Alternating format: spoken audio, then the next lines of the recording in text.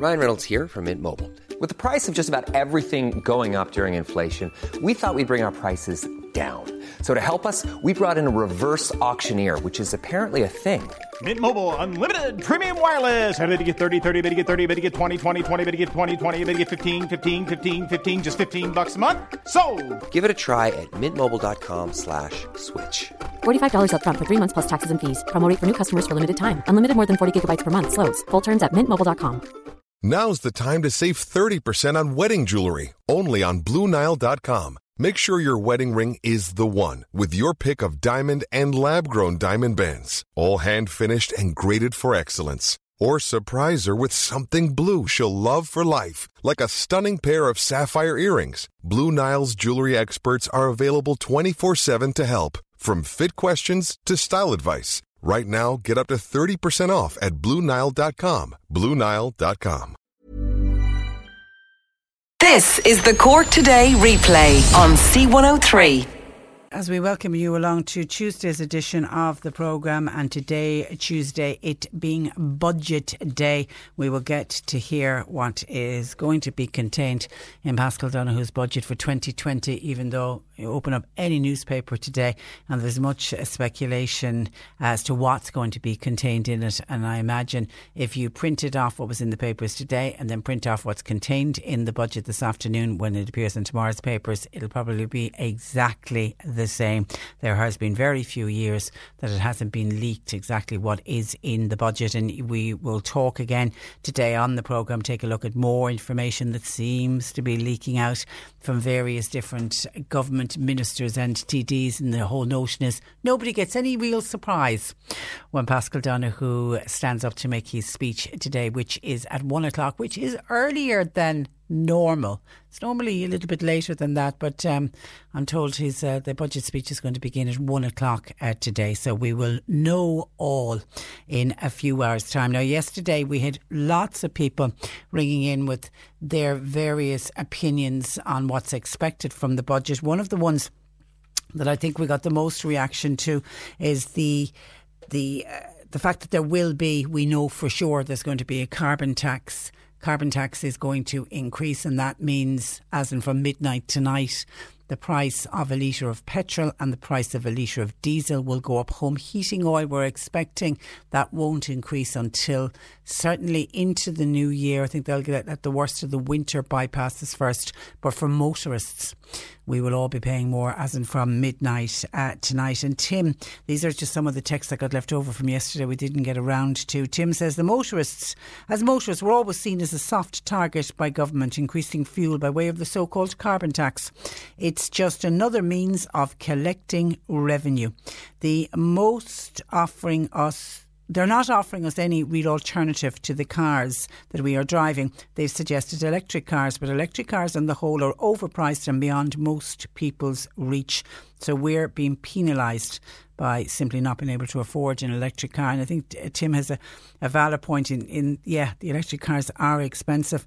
And it's different if it's a luxury. Like when they decide to increase the price of a packet of cigarettes, people will say, well, you can survive without cigarettes and you're probably better off if you were surviving without cigarettes by giving up. And that's not taken from people that are addicted to cigarettes. But when it comes to a car is not always a luxury. There probably was a time when people viewed cars as a luxury. And now for people living, certainly those living in rural areas that don't have public transport, it's a necessity. It's not a luxury. There are people who simply could not survive without the car. I mean, for those of us that live in urban areas, if you were to take the car away, if something was to happen and your car was to be gone in the morning, you would still survive. You'd be able to walk to places. You might be, if you were able to afford taxis, you could get taxis. You would survive. Though for people who are living in very rural areas, well, people say, well, can't they get taxis as well? It's the cost factor of it. They can't just walk to the local shop. They may have to drop their children to school, for example. So whenever you get increases like this, like carbon tax increase, certainly people in rural areas are the ones that are much more affected by a tax like this than people who live in urban areas. So we welcome your thoughts and comments on that. Then we had a number of people who contacted us yesterday about the fact that what's expected in the budget today will be an extension of the free GP cards to children. At the moment, it's for children up to the age of 6, but it's expected after today that that's going to be extended to 8-year-olds, even though if you're a family with young children, don't have a party yet, because that's not going to be introduced until next year. But you can see the pattern and what they're doing in trying to make GP free to families and to children. That led to a number of people complaining that since the introduction of free GP cards for children, some are finding it harder and harder to get an appointment at a doctor's surgery, because so many parents are now bringing their children to the doctor because it's free to go to the doctor, whereas if they were paying 50 or 60 euro, or when they had to pay 50 or 60 euro, they weren't going to the doctor half as much as they're doing now, but they're going now because it is free. And people feel that that needs to be looked at again, but not everyone. Some people think it's a fantastic scheme and long may it last, including this texter who says, "Hi Patricia, listening to your show, I think all children should be free to attend the GP up to the age of 16 at least. You will always have people abusing the system. So why should genuine people have to suffer just because some will abuse the system by bringing their children too often? When my children were young, if they were sick, no, I mean really sick, we always had to pay, as we did not qualify for a medical card. We were always just over the threshold to qualify. I actually remember one year we were just £50 over the limit for that year to qualify for a medical card. My own children now have families of their own. They're all working and they're just getting by, and having to pay out for the doctor in the middle of the week can be extremely difficult when you haven't budgeted for it. And believe me, they do not run to the doctor for any little sniffle. Why? Because they're simply too busy working. That's a Mitchelstown listener who enjoying the programme and loves the comments. Thank you for that, and thank you for adding your comment to the many comments that we receive. Now, Sandy said that Sandy was at the doctor twice in recent weeks and there was no children at the surgery on either occasion. So Sandy is not noticing an increase in children at his doctor's practice. Jude fears for people's health, the fact that GP surgeries have become so busy. And Jude makes the point, if somebody is very nervous about making that first contact about going to a doctor, be it for a medical complaint that they might be burying their head in the sand about, that, you know, that they're fearful may need further investigation, you know, a lump that they've been ignoring, or it could be somebody who is battling mental health issues, maybe battling depression, and has been putting it on the long finger about going to the doctor, and suddenly they get brave, pick up the phone to ring to make an appointment, to be told no appointment available today, and that they may have to wait a few days or even up to a week, as we heard somebody yesterday when they rang looking for a doctor's appointment. Jude says that could be that little negativity in not being able to get an appointment. They could chicken out and then decide not to go to the GP at all. Serious health issues could be affecting people without them even knowing it, and just because they're nervous about going to the doctor, if they don't get an appointment, they may not go at all. 1850 333 103. And on old age pensioners, and it is looking now highly likely that old age pensioners will not be getting an increase in their weekly payment. People, I mean, God, only last week we had a loan on here looking for €7 a week extra and €7 every year for the next 3 years, so that in 3 years' time the old age pension would have gone up by €21. And when I was talking with Sean Moynihan, I was saying, very ambitious of you to look for €7, but my gut instinct was you'd come away with 5, and probably a lot of old age pensioners would be happy with it. But I never thought that there would actually be a budget where the old age pensioners would get nothing. But it is looking like this year will be the year that old age pensioners will not be getting any additional in the weekly payment. Now, they will tweak it in other ways to help older people, so it isn't all bad news for old age pensioners, but this is a budget that's been framed with a no deal Brexit in mind, and therefore they have to have contingency funds available to support business, tourism and other areas if we are hit by a hard Brexit. But John in Cove was on to us when we were talking about old age pensioners, because we had some pensioners who were very annoyed yesterday at the thought that they wouldn't be getting any increase in the budget. John says what should happen with old age pensioners is give them food vouchers rather than give them money. John, now is this John in Cove that was on to us last week as well? John is of the view that there are many old age pensioners who are hoarding up money, and that needs to stop. And he reckons one way for that to stop would be, instead of giving old age pensioners money every week by way of a pension, you would give them food vouchers. So therefore the vouchers would have to be spent, and the idea would be, if they weren't spent, they'd have a sell by date on them, so if they didn't use them in exchange for food, they would be gone. And he reckons that's going to stop. What he feels, this is John in Cove, he feels there are a lot of older people who are hoarding up money. And as I say, I'm assuming that's the same John who contacted us last week and caused consternation. We had so many people annoyed with John in Cove. 1850 333 103. Your budget day thoughts, please. We welcome them throughout the morning. Now, coming up on the show today, we're going to be asking, is Cork becoming a lawless city?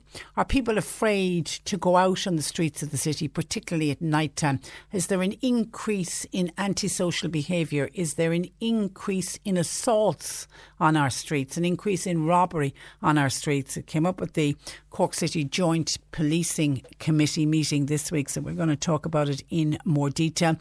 We also, in advance of a public meeting that's happening tonight in Kanturk, we're going to discuss the future of Kanturk Community Hospital. Now, Kanturk Community Hospital came under the spotlight a couple of years ago with a HICRA report that wasn't too favourable for Kanturk Hospital, but a lot of work has been done at the hospital since. Now, there's been a follow-up report that was done in July that was certainly positive in that it showed improvement, but it showed there was improvement, but more work needed to be done. But I know that when we mentioned Kanturk Hospital, people were very upset to even hear that there was any negativity towards the hospital. Again, it's one of those community hospitals, we have so many of them dotted across not just this county, they're all over the country, and they are just held in such high esteem by the local communities. It's fantastic, and so many local groups all over the country have set up, friends of the local community hospital, and they fundraise and they do whatever bit they can to try to help to make life more comfortable for the residents of these community hospitals. So, and I believe Kanturk are going to go down that same route at this meeting tonight, so we'll find out a little bit more about that.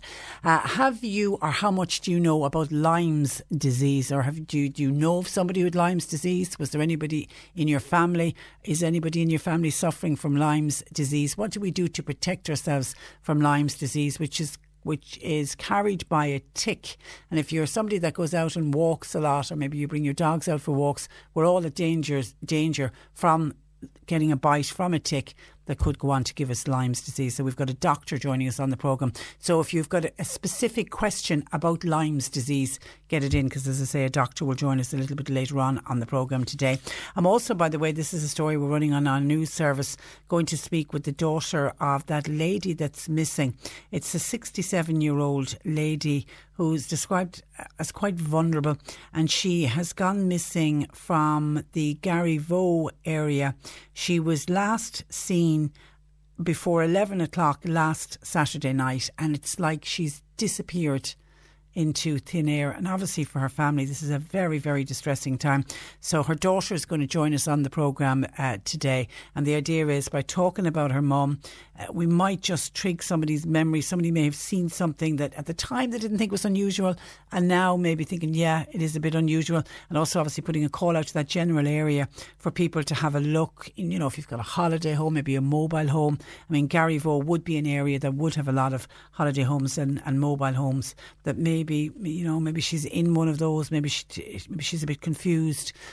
So we're going to get people to just keep a lookout for this lady. We'll talk more about that later on. We also have details of a special summit for young people with disabilities that's going to be held in Croke Park in about 2 weeks, just under 2 weeks time. And it's a summit that's never been done before, so it's interesting. It's the first of its kind. We'll find out a little bit more about it, and it is Tuesday. So Joe Heffernan will join us in the final hour of the programme today, and Joe today is going to be discussing lifestyle awareness. By the way, we had a call earlier this morning from Bandon Garda Station to tell us that a gent's wedding ring was handed in to the Garda Station in Bandon yesterday. It was found at Dunmore Cove. Now, it has an inscription on the inside that says, "I love you," and it's signed Sinead. So Sinead's hubby has lost his wedding ring, and he lost it in Dunmore Cave. If that rings a bell, or if you know who Sinead's hubby is, can you contact Banton Garda Station, please, on 023 885 2239, 023 885 2239. I'm sure Sinead and hubby will be delighted to get that ring back, and we've put a picture up on the C103 Facebook and Twitter page as well if you want to get a look at that engagement ring. And thank you to Mary in Carrigaline, who said she was at the Dockers play last night in Cork. She said it's a very famous Cork play. It was fantastic. She said I really enjoyed it. If people are looking for something to do, it's on at the Father Matthew Hall, and it's the Dockers. It's a play written by Marion White. Now, it takes place in and around the Docklands and the north side suburbs of Cork, but it's a play that could be set in any harbour city in the world. It's described as timeless, universal story of the plight and the fight of the working man and the formidable women and families who support them. I can see that it's on for the Matthew Hall. I just don't know how long it is on for.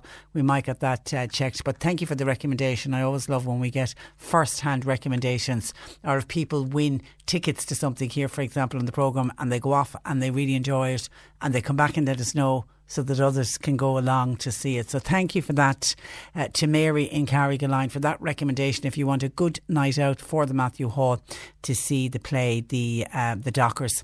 And a man's wallet was found just this morning at Hurley Centre in Mallow. It does contain cards, etc. If that is yours, 085 146 7626, 185 146 7626. And just quickly, a couple of texts in on the budget and on kind of climate change. We'll tie the two in together. Morning, Patricia. I'm disgusted with this government. They're able to give themselves a pay rise in recent weeks, yet now we're hearing that the elderly and the poorest families in this country, i.e. those living on social welfare, will be getting nothing in today's budget. They seem to be more worried about Brexit, but yet they weren't worried about Brexit when they gave themselves their own pay rises. I'm disgusted with this government, says a texter. There's no name on that. And someone else says, Patricia, what kind of a country do we live in where I have to get up at 6:30 every morning to go to work? My return trip is 90 miles. That costs me €70 a week in diesel alone. And then we have climate change groups making a nuisance of themselves around the streets.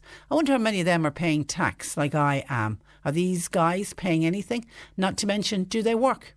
If they were Garda vetted, what would be the result, I wonder? So, and I'm assuming that that person is given out about the Extinction Rebellion group. There was up to 500 of them took part in what was a mock funeral for Planet Earth outside the gates of the Dáil yesterday. They pulled along a pink painted sailing boat. Now, it was described as a boisterous and good-natured march. It took protesters past no further than 4 government departments, ensuring that the message could be heard in the corridors of power. And then a section of Merrion Square South has been cordoned off for the rest of the week. And by early yesterday, there was about 30 tents have been erected within the park. And there is Extinction Rebellion activists from all over the country, because I saw one of the tents was Extinction Rebellion West Cork, and the plan is that they're going to stay there for the week. And there's Extinction Rebellion protests going on all over the world. I saw, for example, in London, there was about 2,000 protesters turned out, of which 100 were arrested. We didn't have any arrests in Dublin, I'm delighted to say. And while the Extinction Rebellion is keeping much of its plans for the next few days ahead under wraps, it is saying that it will stage a budget for climate justice outside the Dáil today, and that's going to feature a female fire breather and 30 animal characters, and will be choreographed by a theatre director. But our listener is wondering, do these people that take part in these protests, and particularly the people that are going to be staying there, the people living in the 30 tents for the week, who will be staying there for the week, are they working? No, it's very possible that yes, they do work, and they've taken holidays. They've allowed their week's holidays instead of going away on holidays. Being climate activists, they won't want to get on a plane. So maybe they've decided that instead of going away on holidays, they're just not going to work this week, and they are instead staying in Dublin to be part of Extinction Rebellion. So, I mean, you can't say that every single person out in that protest is not working. absolutely, I accept there's probably some of them are not working, which we can't say all of them are not working. Now, there is deep concern that Cork is perceived as becoming a lawless city. The issue was raised at this week's Cork City Joint Policing Committee. City Councillor Kenneth O'Flynn says he's concerned over the increase in violence and assaults on our streets. And Ken O'Flynn joins me. Good morning to you, Ken. Good morning, Patricia. You're welcome to the programme. Now, Superintendent Colm O'Sullivan, speaking at your committee this week, has said that crime trends were actually stable. But could that be, and does that show that not all crimes are reported? Well, look, it's my interpretation that a lot of the crimes that the violent crimes that are going on in the city are not reported. We hear of continuous fights and arguments on the street as well, and punch-ups, which maybe go unreported. And that's the reality of Cork City. I think that's the reality. Stats can prove anything, and they can tell you anything, but it's very hard to record the amount of violence that's out there. And I think really what we have to concentrate on is that there has been a surge on very violent crime in the city centre over the last number of weeks in particular. And of course every city gets its peaks and valleys of that type of violent crime. The problems that I see, Patricia, and this is being honest with you, is that we were promised an additional 10 extra guards by the Commissioner. They were sanctioned for Cork City to go on the beat in Cork City Centre. They were then taken away and sent to Drogheda instead by the time they got out of Templemore. We've had no commitment, and we cannot get a commitment from the superintendents here in Cork because they don't have the authority of getting extra police on the streets or extra Gardaí on the streets in Cork City. And I'll be honest with you, I think there is a big breakdown in the city, and we're accepting antisocial behaviour, and we're accepting lawlessness far too much. I've witnessed myself on a Saturday afternoon in the city centre a young man in his 20s dealing heroin outside the side door of Debenhams at 1 o'clock in the afternoon. And he was openly dealing. I mean, there was no attempt to cover. You didn't stumble across it. It was the most foolish thing, because the guy had a set of earphones, these cordless earphones on. Yeah. And so he was speaking louder than everybody else on the street. So, it was so, and he was selling this heroin to a homeless gentleman who had a cap outside, who was sitting outside the door of Debenhams at the side, and had a cap outside collecting money off people. Somebody whose life is destroyed by addiction, basically. And that's the reality. That poor man.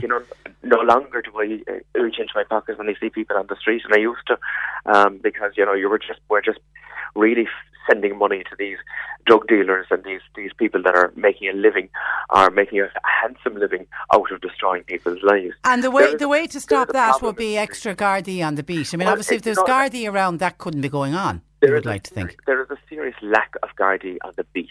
In fairness, we do have the Gardaí on the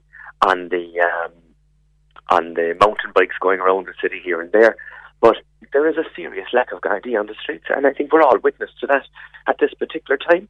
The additional problem to that is that we have a city where we're accepting so much antisocial behaviour, where we're accepting that this is the way it is, and we shouldn't be, as a society, accepting it.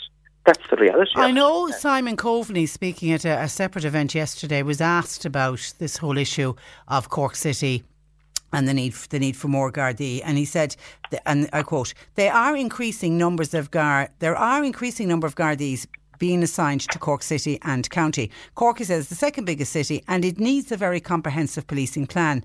I think it has one.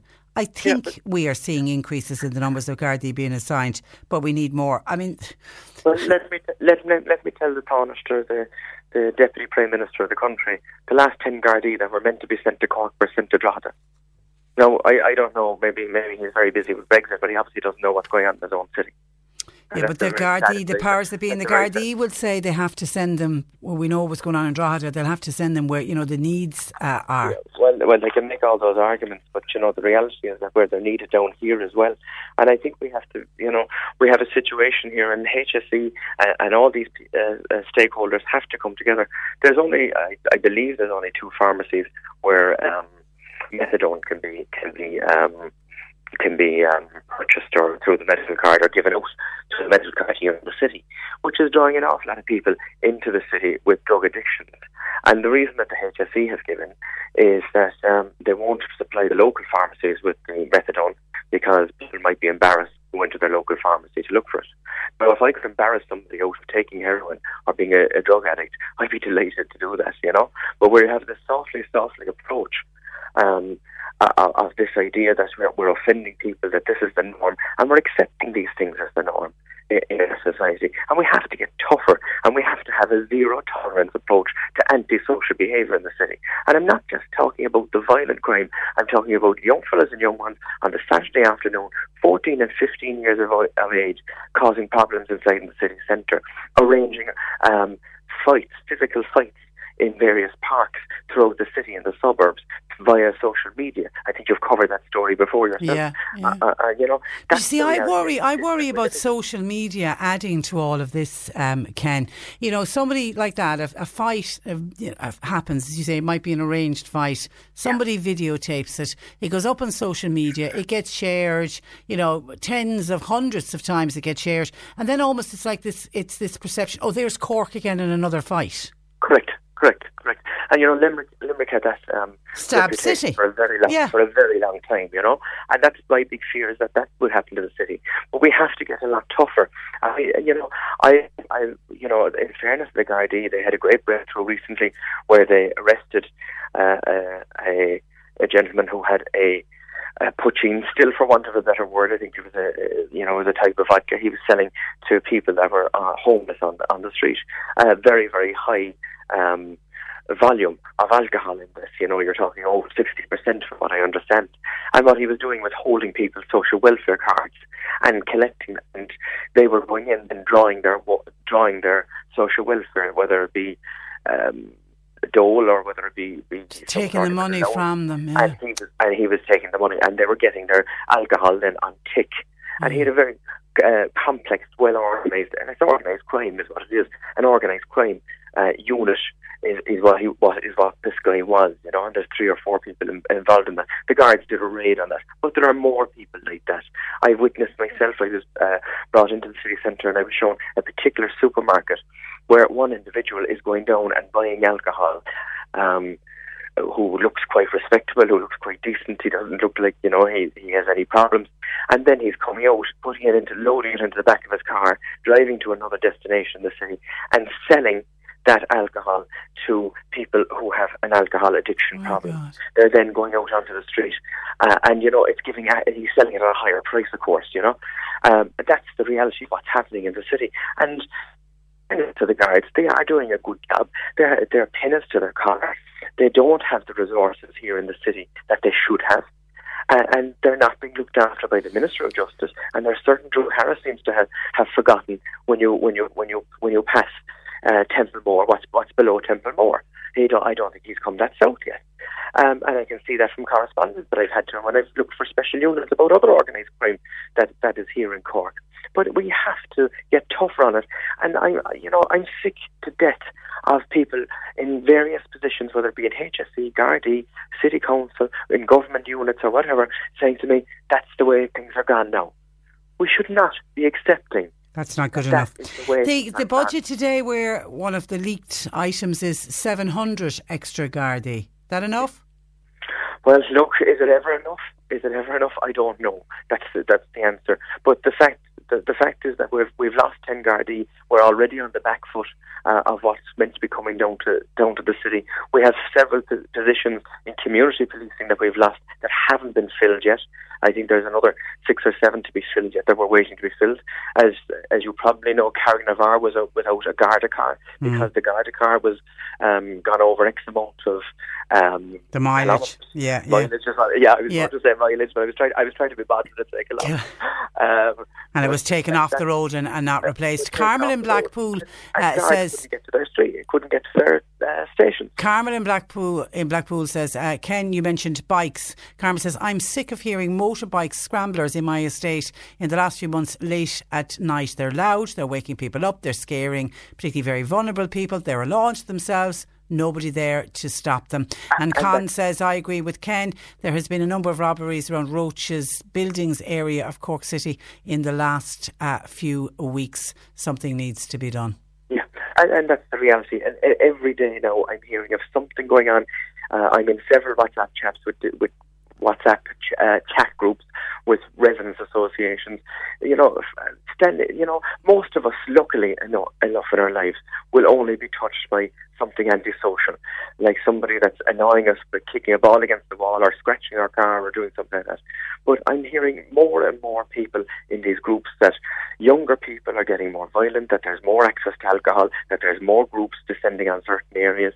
I'm hearing more and more about, and I'm seeing video footage, I have it up on my own Facebook at the moment, of something that happened very close to Roche's buildings the other night, where people are going around checking cars and trying to get into cars and intimidating people. And this is happening not just in the middle of the night now. It seems to be happening in the middle of the day as well. Okay, and Brendan in Carrigaline, a question for Ken. Would Ken be fearful that with Brexit, many new recruits coming out of Templemore will be sent to the border and Cork will lose out yet again, as will other areas of Ireland? If we want to talk about Brexit, it's a huge issue. It's something that nobody really knows what's going to happen up there. But yes, absolutely, I would imagine that we'll have a very large percentage of these Gardaí. If Brexit goes away, Mr Johnson is looking for it to go, we'll have a very big border problem. And I think there's a lot of underlying problems when it comes to the peace process as well. There, being honest with you, Patricia, it's a powder keg ready to blow. It's not just about customs and VAT, and there is an entire question of the peace process, and we can see that by what's happening in Cavan and the terrible atrocities that happened to that poor man that was kidnapped in Cavan not so long ago. And there's great big fear of the unknown. We just don't know what life will look like post-Brexit. Okay, listen, Ken, thank you for that. And thanks for joining us on the programme. That is Cork City Councillor Kenneth O'Flynn, who in fairness always says it as it is, and he's fearful. It's antisocial behaviour, it's lawlessness. It's like we're tolerating it. It's just the way it's gone. It's just not good enough. 1850 333 103. John Paul takes your calls. Text or WhatsApp 0862 103 103. Hello, this is Eric Griffin. Join me Monday to Friday between 7 and 8 for some great songs on C103 Anthems. And then... Hi there, Tommy Fleming here. This is Dominic Kerwin. Hello, this is Philomena Begley here. Hello, this is Robert Mazzell. Hi, this is Nathan Carter, and you're listening to Eric Griffin on C103. Don't miss Anthems at 7 and the very best of country and Irish from 8. Right here on C103. This is the Cork Today replay on C103. The future of Kanturk Community Hospital will come under the spotlight this evening when a public meeting will be held at the Temperance Hall in Kanturk. Joining me in advance of that meeting is local Fine Gael councillor John Paul O'Shea. Good morning to John Paul. Good morning, Patricia. Good morning, Miss. And you're welcome. Now, for those outside of the area, describe Kanturk Community Hospital. Well, I suppose Kanturk Community Hospital has been in the environs of Kanturk and serving the people of Kanturk for many, many years, Patricia. Now, as you know, a lot of our community hospitals are going under a significant refurbishment programme, and Kanturk is one of those where it's currently out for planning permission to, I suppose, extend the hospital extensively, to go from its current bed numbers to a 43 after the first phase for construction, but after the final phase of construction we go up to 77 beds. Wow.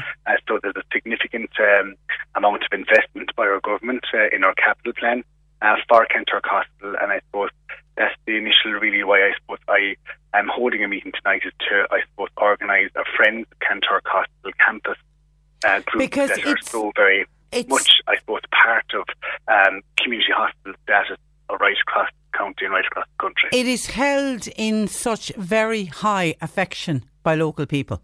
Absolutely, huge regard. And I brought the Minister for Older People, Jim Daly, and TD down to Kanturk in October 2018 just to show him the facilities that were there. Unfortunately, the facilities aren't great, but we had a plan to progress those now, and that plan will be progressing during 2019-2020, where it's currently up for planning permission, and it's hoped to start construction on the refurbishment works in early 2020. So there is a programme of works advised, but it's very interesting to see that the Minister saw it firsthand, the level of care that's being provided there by the staff and the management of Kanturk Community Hospital, and the affection that it's held in. It's held in very, very high regard, Patricia, by all the locals here. Yeah, and I remember, John Paul, when we were discussing the HIQA report that came out a couple of years ago, which had highlighted major flaws, and I know steps have been already taken to improve a lot of those issues. That caused upset for so many people. It is indeed, Patricia, because it's not the fault of the staff at the hospital that they're working in such conditions. Obviously, the hospital has been in existence for many, many years, and it's a very old build, and there's a lot of work needed to the hospital to bring it to a current HIQA standard. A lot of people are, I suppose, finding the HIQA reports very hard to take, but I suppose when we go back about when HIQA was introduced first to improve residential standards, they're only doing their job for the best people, for the best services that the older people can get. So I think working with HIQA is very, very important as a local representative, but also as management of the hospital. And they have worked very, very closely with HIQA in bringing forward, I suppose, a refurbishment programme now that is going to be second to none, and it's going to ensure the future of Kanturk Hospital for many, many years to come in Kanturk. Okay, and I know there was a follow-up HIQA report in July of this year showing the things that improved, but still issues that still needs to be worked on. Absolutely, Patricia. So, like the planning commission that's currently in place and is going through the process at the moment with Cork County Council provides for a 31 bedroom extension to the hospital, which provides the privacy and dignity that the people that are living in Kanturk Hospital deserve, and for their families as well. So all the families are very much looking forward to this programme, but also, I suppose, as we progress with this development, it's very important that we have a volunteer group such as the Friends of Kanturk Community Hospital campus that are there, and I suppose there to help out and volunteer whenever is needed. There's a meeting tonight in the Temperance Hall in Kanturk at 8:30, I suppose, to encourage people that have any interest in becoming involved in that group to come here and to, I suppose, outline what they'd like to see in the hospital over the years to come and how they Has can there help ever out. been, because I mentioned this earlier in advance of you coming on the programme, I mean, nearly all of the community hospitals around the country have a Friends of the local hospital. Has there ever been one in Kanturk?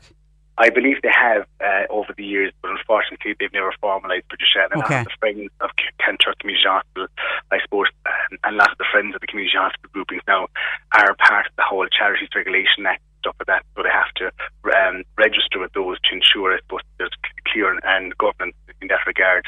And thankfully, we have two people coming from the Friends of Mill Street Community Hospital tonight to guide us through that process, because they have gone through that process as well. They've had a refurbishment programme last year, and they're starting phase 2 of their refurbishment programme now in the next couple of weeks. So they are, I suppose, the people that have gone through the process, and they will guide us tonight and the people of Kanturk and whoever will come to this meeting about how we can go about it and how we can, I suppose, the community get more involved in a facility like Kanturk Community Hospital and be proud of that facility, because that facility is belong to the public. So who are you hoping John Paul will attend? I mean, obviously families that have a loved one currently residing in Kanturk Hospital, you could see those being only too happy to attend a meeting like that, but you're opening it to everybody. Absolutely, Patricia. The Kanturk Community Hospital serves a wide variety of areas geographically here in Duhallow and in North Cork. So we're encouraging everybody from those different areas that if they have any interest in becoming a volunteer within the Friends of Kanturk Community Hospital campus, to please come along. We're also blessed, Patricia, in Kanturk that we have the Duhallow Daycare Centre, which is the mental health daycare centre at the rear of the hospital. And people who are, I suppose, clients of that residence unit are going to become friends of the campus as well. Right. As we'd encourage people that, I suppose, have family members or had any association with the Duhallow Daycare Centre previously to come along, because that's why we're calling it the Friends of the Community Hospital campus. It's not just the hospital, it's the entire campus. Absolutely. All right, and there's a wonderful daycare centre there at the back of the hospital, which is also going to go under some refurbishment in time. And there's wonderful clients there that get involved within the community hospital on a daily basis. We would like to see those people involved. What time is your meeting tonight, John Paul? The meeting tonight is 8:30 in the Temperance Hall in Kanturk. 8:30. Encouraging everybody to attend. All right, we wish you luck with it. Thank you for that, and thanks for joining us. Good morning. Good morning to you. That is local Fine Gael councillor John Paul O'Shea. You're listening to Cork Today on replay. Phone and text lines are currently closed. Now, as we've been hearing all morning on our news bulletin, Gardaí are appealing for help in finding a woman who's been missing from Garryvoe. Frankie Devlin is 67 and she was last seen in the area at about 11:15 last Saturday night. Her daughter Erin joins me on the programme. Good morning to you, Erin. Hi, good morning. How are you? Well, I'm very well. And firstly, goodness me, what your poor family must be going through at the moment. So I suppose take me back to Saturday night, and what do you know, or you believe you know, happened to your mum? So she was down at a school reunion down in Garryvaux on Saturday night. Okay. So that's why she was down here. And it was a school reunion? It was a school reunion, yeah. Yeah, but there was also a wedding on as well. So, like, we're just appealing to any guest at the wedding, you know, because it's a big hotel, you know, if there was anybody out smoking or something, you know, the way gang takes pictures. Yeah. You know, can they just check their phones just to see if they anything in the background of the photograph? In the background, What was your mother wearing? She was, I think it was a black dress, and I think it was a purple coat. Okay, and she was inside meeting up with former school friends, I take it? Yeah, she was, yeah. In good form? Yeah, good form. Happy out. And when she went outside at 11:15, was she going home, or was she going out for a cigarette, or what was she doing? No, she doesn't smoke at all. Okay, she doesn't smoke. She hadn't smoked in years. Okay, so she wasn't heading out for a cigarette. So no. But she's clearly seen leaving the hotel. Is it at 11:15? They have the CCTV of her at 11:15, and then after that, it's just like a vanishing act. It's just like she's disappeared into thin air. Did she go to the school reunion on her own? She did, yeah. She was picked up by her friend. And when she left, did she tell anyone she was leaving? Yeah, she did, I think. But you know, the way she probably just said, "Oh, I'm going," and just I'm heading home. I've had enough. Great night. Bye. You know, yeah. Gang might have just thought, "Oh, she had this been organised and just went." And nothing since. Nothing. Nothing. Not one sighting. Nothing. It's just. And baffling. Where does your mother live normally? She lives in Ballinacurra. It's just a mile outside Middleton. Do you know how she had planned on getting home? I know she went to reception here and looked for a taxi, but they said the taxi would be a while. So we don't know, did she organise another spin home, or did she have a spin lined up? Yeah, or did she see somebody who she knew? Can you drop me off? Yeah. Has she a mobile phone? She has a mobile phone, but we haven't been able to contact that. That was off by Sunday morning when we tried to ring her. And because we just want to see how did the school reunion go. Yeah. You know, but we just couldn't even get through to her on Sunday morning. It was just going straight to voicemail. And who lives in the house with her in Ballinacurra?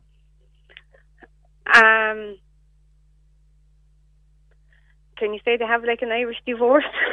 Okay, yeah, that's fine. Yeah, but she's not living on her own. Is what I'm saying. No. So, but she didn't come home, and then alarm bells started to ring.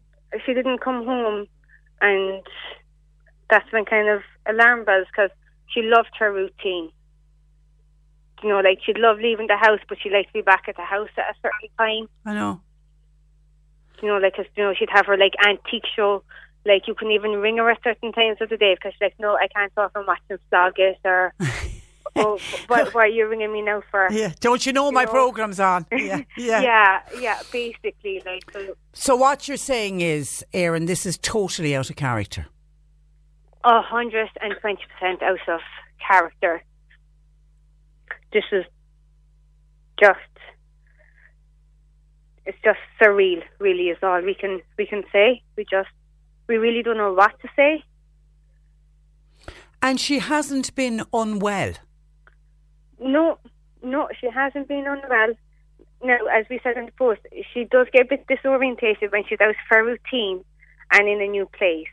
Okay. Now, we know Garryvaux is local to the East Cork area. Yeah. But it's not a place that she would come down to often, you know, unless it was a wedding or something. And when you say she gets a bit disorientated, is she just bad with directions, or does she get a bit confused? She gets it, well, I wouldn't say confused, but she just probably gets herself into a panic. All right, okay, all right, yeah. I just, when she's out for routine, I know it's very hard to explain. Yeah, I know. Probably it's not doing a good job. No, you're doing really well. It's just, I know, for example, I have a very bad sense of direction. I mean, I just can't tell my left from my right. I'm forever getting lost in that scenario. But I'd be able to ask somebody, where am I, and all that, and I wouldn't get into a panic. But I know what that is like when you're confused and you don't know where you are, and you're just, and that's only adding, therefore, to the worries of the family. So you are asking people, because Garryvoe is a popular tourist destination. There would be a lot of mobile homes and holiday homes in that area. You're asking people to have a look. Have a look, even if they think it's something small, even if it's a car that had a dash cam footage or something, like as we said, we know there was a wedding on also. Yeah. So like if Gang were out smoking and saw her like even walking up and down, if they could just check their mobile phones just to go through the pictures, just to see is she in the background. And did anybody see when she was last spotted at 10:45 leaving the hotel? That's where she saw it in the CCTV. So did anybody see what direction she went in? Did she get into a car? Did she get into a van? Did she take a lift? She just seems to have vanished. Yeah, you can't. People don't just vanish into thin air. I know. It's just, like we're driving ourselves crazy with the washes. I know. It's very difficult. We don't even have a sighting, nothing. Not a bag, not a coat. There's been nothing.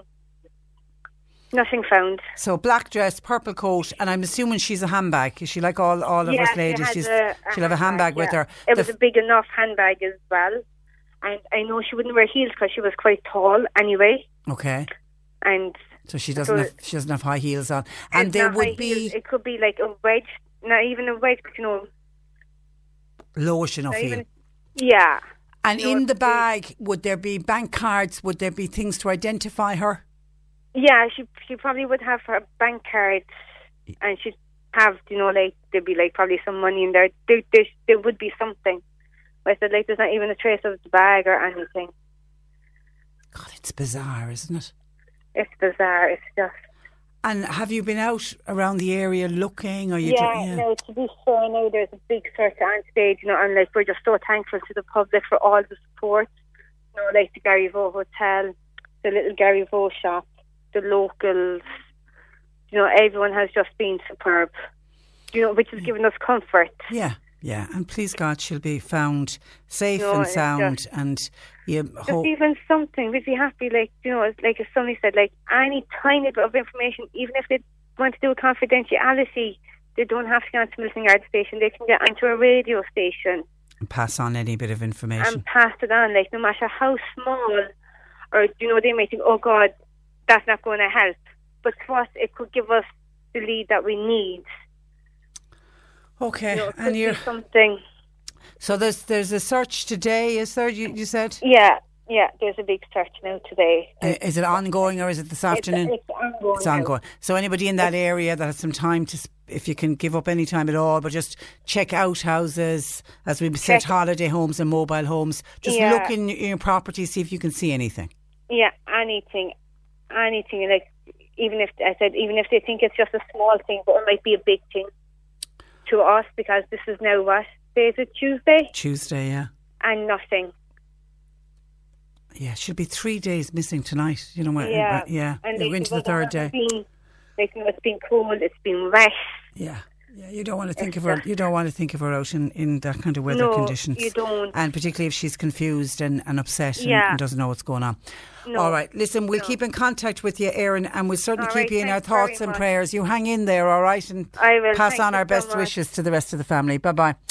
Bye. That is Erin, Frankie Devlin's daughter, who has been missing since last Saturday evening. If you were at that school reunion or at the wedding in the lovely Garryvoe Hotel, did you see anything?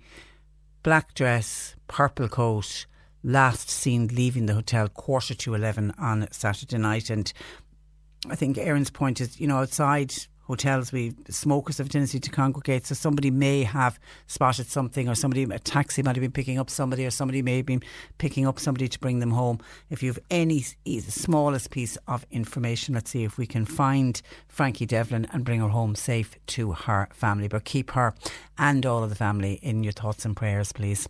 1850 333 103. Some of your comments coming in to us today on old age pensions and old age pensioners. It's looking like not going to receive anything in the budget this afternoon. Well, in the weekly payment to the budget, they will be given other things for sure. Texter, hi Trish, on old age pensioners, all old age pensions should be means tested, even though by saying that I would be out, and that's not to say that I'm a millionaire. It's a scandal to have President Michael D. Higgins getting the same pension as a poor person who's dependent on the pension and nothing else. And that's signed by another Tim, because we have a regular Tim texting, but it isn't that Tim. This is another Tim. But in fairness, Tim, we have two state pensions. You've got the contributory pension and you have the non-contributory pension. Those, and I'm assuming it's your good self, Tim, that's entitled to the contributory pension. You've worked all your life for that pension. You've paid a contribution. You paid for it almost. If you haven't worked all your life, then you get a non-contributory pension. And for that, you are already means tested. So I think you're being a bit harsh on yourself and other pensioners by saying take the contributory pension away from everyone. And I should thank you for your text. I was talking to Michael D. Higgins. Michael D. Higgins came up his name in another text. And this is to do with other ways of saving money for the government. Somebody says, all the TDs should get bikes. Tell them give up their cars. And also the fact that Michael D. Higgins has 2 cars, that needs to be looked at. And then John in Cove was the John in Cove who was suggesting that rather than give old age pensioners full pension, give them food vouchers instead. And because John in Cove is of the belief that there are many old age pensioners who hoard their money. And he wants this to stop old age pensioners from hoarding their money. So one way to do it, rather than give them money, give them vouchers for food. So they can't hoard the money. They have to use the vouchers to buy food to keep them fed for the week. John and Cove is a great idea, says this texter. Everyone should get vouchers in lieu of wages. Then no one would have any surplus money to do any kind of hoarding. We'd have zero inflation and everyone could live in caves. John in Cove is brilliant. He must be a cave dweller. 2, like early man. No monies for those people. Says a rather tongue-in-cheek texter. Thank you for that, reacting to John in Cove. I'm sure won't be too happy with that. 1850 333 103. I know nothing of this, but if you can send me on any information, I would be interested in the read. Somebody says 100,000 tonnes of coal and VAT-free coal. 100,000 tonnes of carbon and VAT-free coal crosses the border every year, and it comes down as far as West Cork. There was an article in the paper, thanks to, signed to JP. I haven't seen it. If you can get me a copy of the article, I would be interested in reading it. Pat says, Patricia, a few questions for you today. How many lives have been saved as a result of the smoking ban? According to Pat, none. How many pubs have closed down as a result of the smoking ban? Thousands. How many jobs have been lost as a result of the smoking ban and pubs closing down? Thousands. So fair play to Micheál Martin for his part in our recovery, says Pat. I'll just pick you up on, you're right about the number of pubs and all that is lost. But as a result of the smoking ban, how many lives have been saved? You talk to any of the experts who say absolutely there has been a reduction in death. Not leave the smokers out of it, and many smokers did give up because of the smoking ban, but the people who were forced to work in smoky conditions and people who ended up with lung conditions because of passive smoking, yes. So you're wrong to say that no lives have been saved due to the smoking ban, because they certainly have. And talking about cars and the price of fuel expected to go up from tonight because of carbon tax, texter says, I heard a green advocate saying that a Tesla electric car was as good as a diesel car for towing. Maybe it is, but it would be cheaper to buy a helicopter. A Tesla, according to this texter, is in the region of €200,000. I don't know anyone on an average wage or mortgage that could contemplate buying a new car, let alone a Tesla. I don't know where you're getting your figures from, so I decided I'd check out how much is the Tesla electric car, because I certainly have never heard of one. Maybe the top end one is on sale for 200,000 plus. And then I found a piece, and this was the launch of a car back in March of this year. It was a car that was being offered, Tesla were offering this, it was their Model 3 Saloon, and it went on global sale for $35,000, which broke down to just over €30,000, and that went on sale in the first quarter of this year. So maybe there's one Tesla car, the top end one, bit like the top end Jaguar or the top end Mercedes or BMW, where you spend ridiculous sums of money. But no, there are Tesla electric cars and other electric cars cheaper than and on sale for less than €200,000. 1850 333 103. John Paul taking your calls, text or WhatsApp 0862 103 103. C103 Jobs. Healthcare assistant wanted for full and part-time roles at Breedhaven Nursing Home. While Home Instead Senior Care, they're looking for caregivers, that's in the Bandon area. Part-time bar person is wanted, that's for work in the Aherla area. And a part-time retail sales assistant wanted for Crystal Earth in Mallow. Now, a knowledge and interest in energy, spirituality and crystals required. You'll find all the details and more job opportunities by going online now. Just go to c103.ie/jobs for more. Cork Today on C103. Call Patricia with your comment. 1850 333 103. Now, unfortunately, we were at this time hoping to speak with a doctor because we want to do a piece about Lyme's disease, with the worrying news that there has been a 10-fold increase in the incidence of Lyme disease in the Cork and Kerry region. So we want to do a piece just, I suppose, to inform us all more about Lyme's disease. I don't even know how much, other than I know you pick it up from a tick, but I don't know what I should be looking out for if, God forbid, I got bitten by a tick. Anyway, we had lined up a doctor to talk to us, and it's always the danger when you line up a doctor because of the nature of the work that they do. Our doctor has, in the last 5 minutes, been called away to an emergency, so unfortunately is not available to talk with us today. So we will reschedule, I promise you, because I can already see, when I mentioned it earlier, I can already see some questions coming in about Lyme's disease, because people are worried about this condition, particularly when they hear that the incidence of Lyme disease is on the increase. So we will reschedule it, but I just want to give it a mention because I'm fearful of people who are waiting around for that particular interview to happen, and it's certainly not going to happen today because, as I say, our doctor has been called away to an emergency, and please God, everything will be okay with that emergency. But it does give me the opportunity to speak with a listener who has contacted the programme. Jack joins me. Good morning to you, Jack. Good morning, Patricia. How are you today? I'm good, thank you. Good. Now, you're living in a nursing home in Charleville. That's right, yes. And you contacted us because I had the Minister for Older People, Jim Daly, on yesterday, and we mentioned... I was listening to it, but I couldn't contact you yesterday. It was a repeat of the programme that I listened to, Patricia. Very good, very good. But it's the fair deal you want to talk to me about. And how fair is it? OK, tell me, how fair is it? 80% of your income goes to towards your nursing home fees. 20% is supposed to be for you. Out of that 20%, you have to pay whatever the daily service charge in a nursing home is. You have to pay the government prescription levy, hairdresser, sociopathist, etc. So now, OK, what does 20% work out at? This would be 20% of the state pension, isn't it? Yes. So it works out at what? Would you have 40, 50 euro? Well, in my own case, I'm slightly more because I've a private pension. I have an employment pension as well as the state. But when you pay out everything, do you have much left? Pittance. Wow. But I mean, work it out, as you were saying, on the state pension. State pension is 248.30. 20% of that is 96.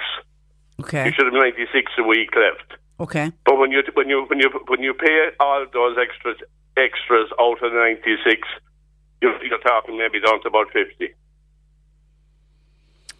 Yeah, and it does seem unfair in what is a fair deal.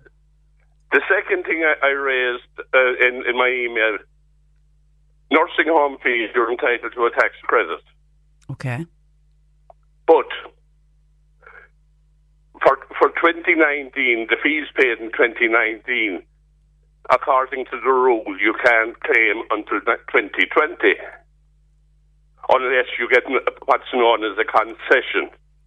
It's not a guaranteed entitlement to get the concession to have it paid in the current year. So my argument is, which I had with Mr. Jim Daly, who I think is doing a very good job in his position, but unfortunately he has to live with the constraints of the Minister for Finance. So you're saying that, God forbid, and we don't even want to think about it, but the year that you die, you lose, and you're not the only one. Everybody is in the same position. Yeah. But there is one difference. I'd say I'm in a very small minority looking after my own affairs. The majority of residents in nursing homes, it would be next to kin, so they wouldn't lose out. Yeah. I was going to say that there isn't many people actually claiming. So you claim your tax relief every year? Yeah, but I got the concession last year. Oh, did you?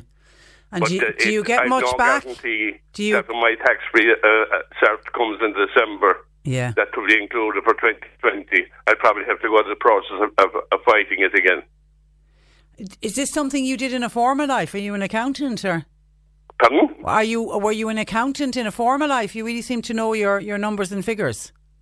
I'm an ex-public servant. That would explain it. And how long are you? And I'd also like to add that the policy, from my experience as a public servant, that the entitlements are not publicised unless you find out about something, you won't be told.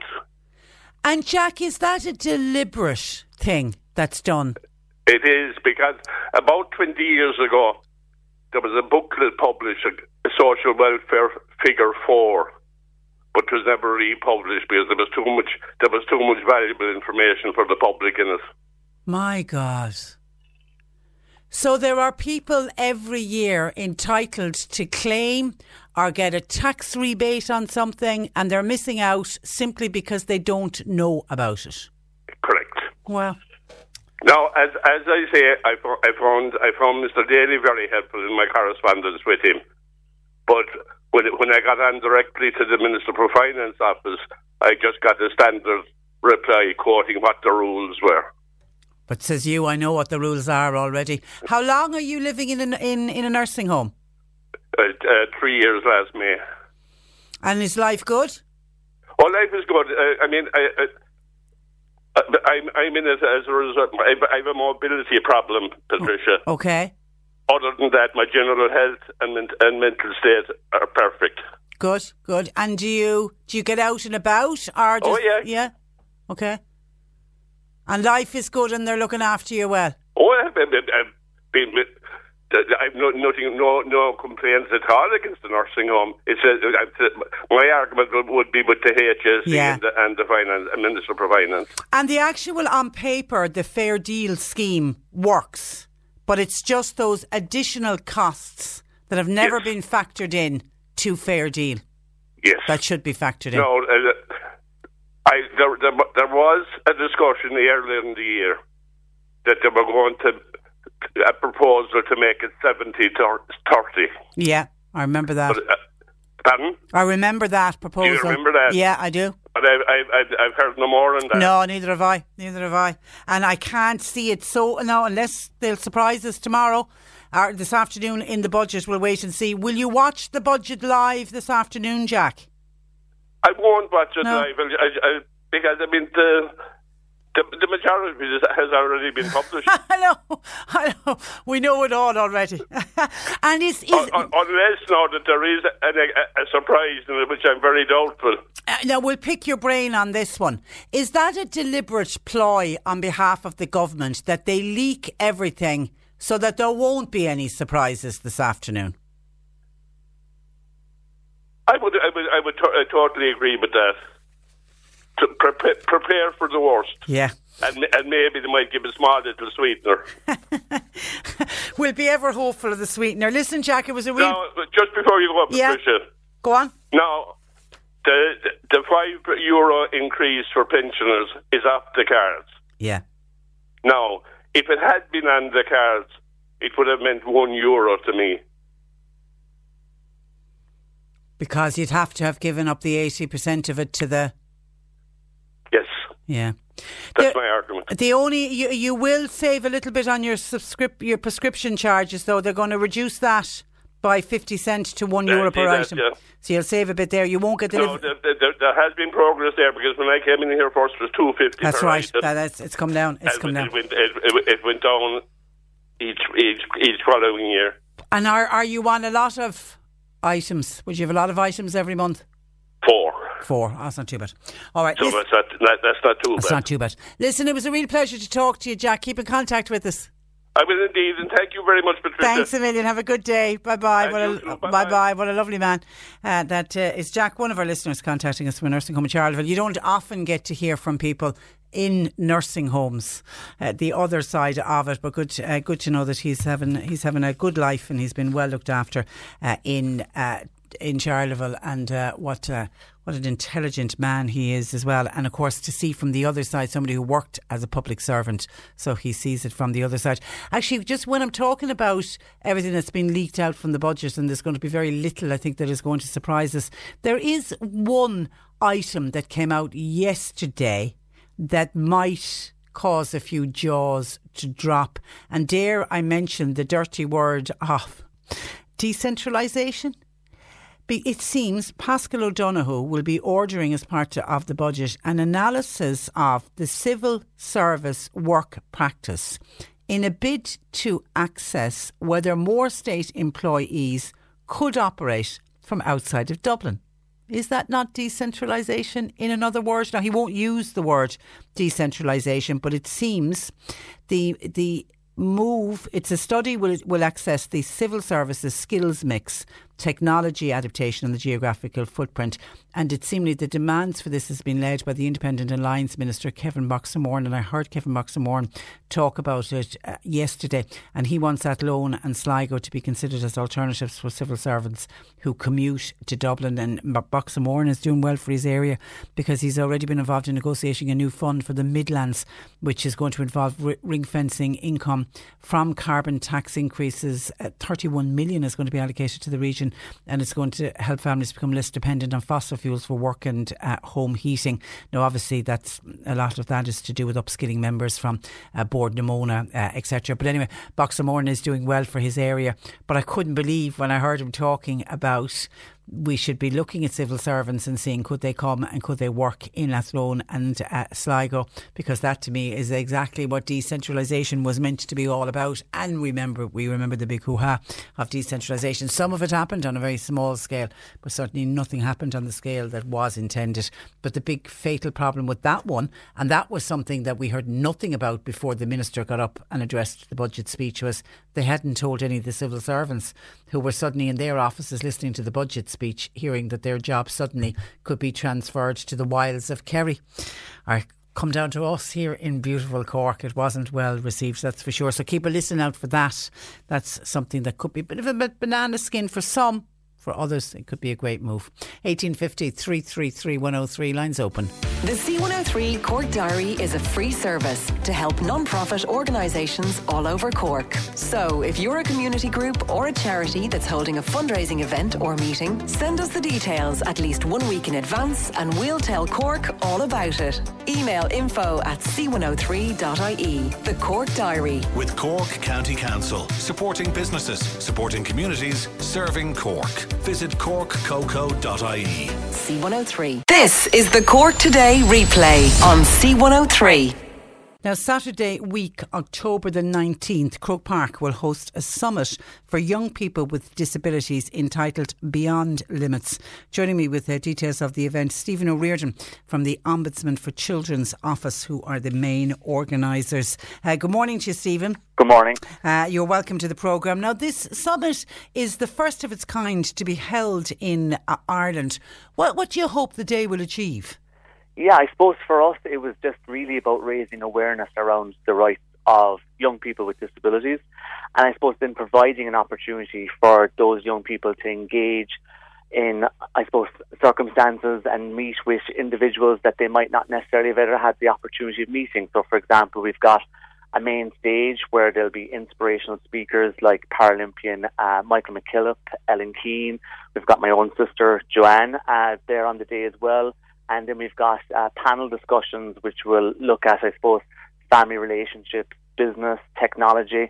So it's a huge kind of spectrum as to allow and enable young people to know that there are opportunities out there for them and that they can be part of groups that essentially, I suppose, provide inclusivity within the context of sport, educational opportunities, technology development. So I suppose it's a real showcase of what one can be part of and what one can do if they have a disability. Well done, well done. And I mean, it's important, isn't it, for young people that they have their own role models? Absolutely, and I think when we started the process 2 years ago, when the Ombudsman had decided that he wanted to do it, we went out to schools in Dublin, Sligo and Cavan, and then we held a workshop in our own office in Dublin as well.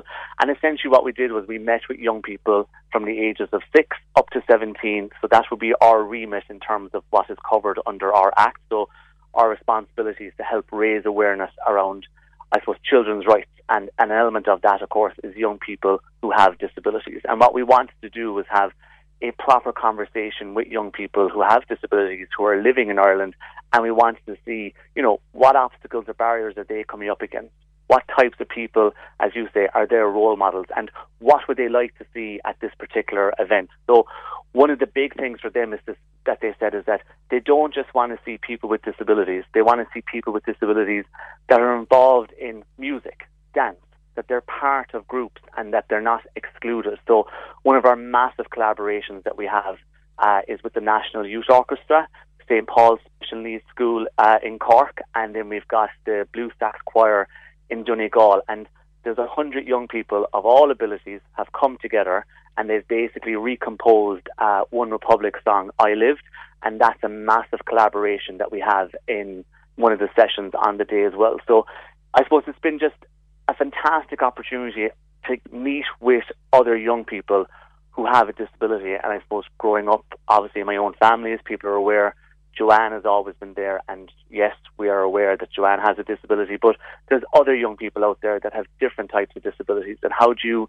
include them and how do you encourage them to let them know that they can be, the best they can be within their own environment, and also have access to services and opportunities that they might not be aware of. Yeah, because I saw a piece from your own sister Joanne, and particularly on this point about having role models and how important it is for a young person with a disability to see somebody else with a disability succeeding. And like she was saying herself, when she was growing up, there wasn't many role models, or if they were there, they weren't seen.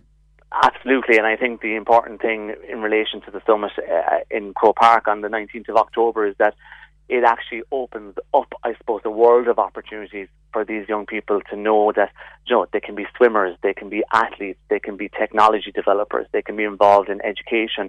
One of the great opportunities that we've had to do is work with Ernst & Young, who are going to be one of the exhibitors on the day. And basically what they're doing and looking at the moment is creating a model for inclusive, I suppose, business opportunities in terms of employment for young people. So they were saying, there's a lot of, I suppose, people out there that want to be employed in jobs, and they have disabilities, but the opportunities aren't there. So they're currently working with Trinity College Dublin in looking at a format or a way that allows a young person with a disability to know that they too can have the same opportunities as anybody else if they leave college, and they can be in the workforce in a full-time job. So, the main stage, I suppose, is the big kind of, where the showcase of the collaborations happen and the speakers come and the panel discussions happen. But then we also have an exhibitor area, and that, as I say, looks at, I suppose, the opportunities that are out there in technology, in business, in education, in health, in sport. So on the pitch, for example, you might have an opportunity to play all-inclusive sport games. So, for example, we're looking at wheelchair hurling, blind tennis, Wow. the GGA are involved. So it's a real showcase of, I suppose, what is out there for young people, and to allow people that opportunity to say, you know, actually, I'd love to set up that group in my own local area, or I'd love to be part of that group that I didn't even know existed. And it just allows them to know that they're there and they can be accessed, and that, you know, there's organisations out there that want young people with disabilities to be actively involved in groups or organisations and to encourage, I suppose, their development. I mentioned in the introduction it's the first of its kind. Do you envisage this perhaps maybe becoming an annual event? I would like to think so, because I think it's crucially important that, you know, that we have these conversations about, you know, services, about opportunity, about, you know, I suppose legislation within the context of, like, for example, with the UN Convention on the Rights of People with Disabilities, you know, what does that mean for a young person with a disability? What does that mean for their family? And I think sometimes... Has that been ratified yet? That's still not ratified. An element of it has been ratified, but I know that the big thing that the disability organisations are looking for is the ratification of the optional protocols. And the optional protocols would allow, you know, people to be able to go to Europe and, I suppose, make their case to Europe to say that certain services weren't being offered or provided. Yeah. So it's about holding people to account. But a big thing that we found in relation to the workshops and working with the young people is that language is a massive barrier in terms of how people speak to young people with disabilities. There's an automatic thinking that a person with a disability can't do something, or wouldn't be able to achieve something, or won't be able to achieve the standard of something. And one of the things that we're really proud of, for example, is that on the main stage we've got Julian Benson, who was the judge obviously in Dancing with the Stars, RTE, but there's two young people from the Cole Foundation in Mallow, Jason and Karen are their names, and they're his co-hosts. And as he was saying like that, they will be doing the work that he is doing in equal measure. Hey. And that's what it's about. It's about allowing young people to say, well, I could be a host, I could be a dancer, I could be a performer, I can be just someone that gives a talk, I can be involved in a panel discussion, I can play sports. And it's all about, I suppose, seeing it and believing it. Fantastic. Yeah, it's going to be a great day out. Have you any idea on the numbers, Stephen, that are going to attend? It's always tricky on a first time.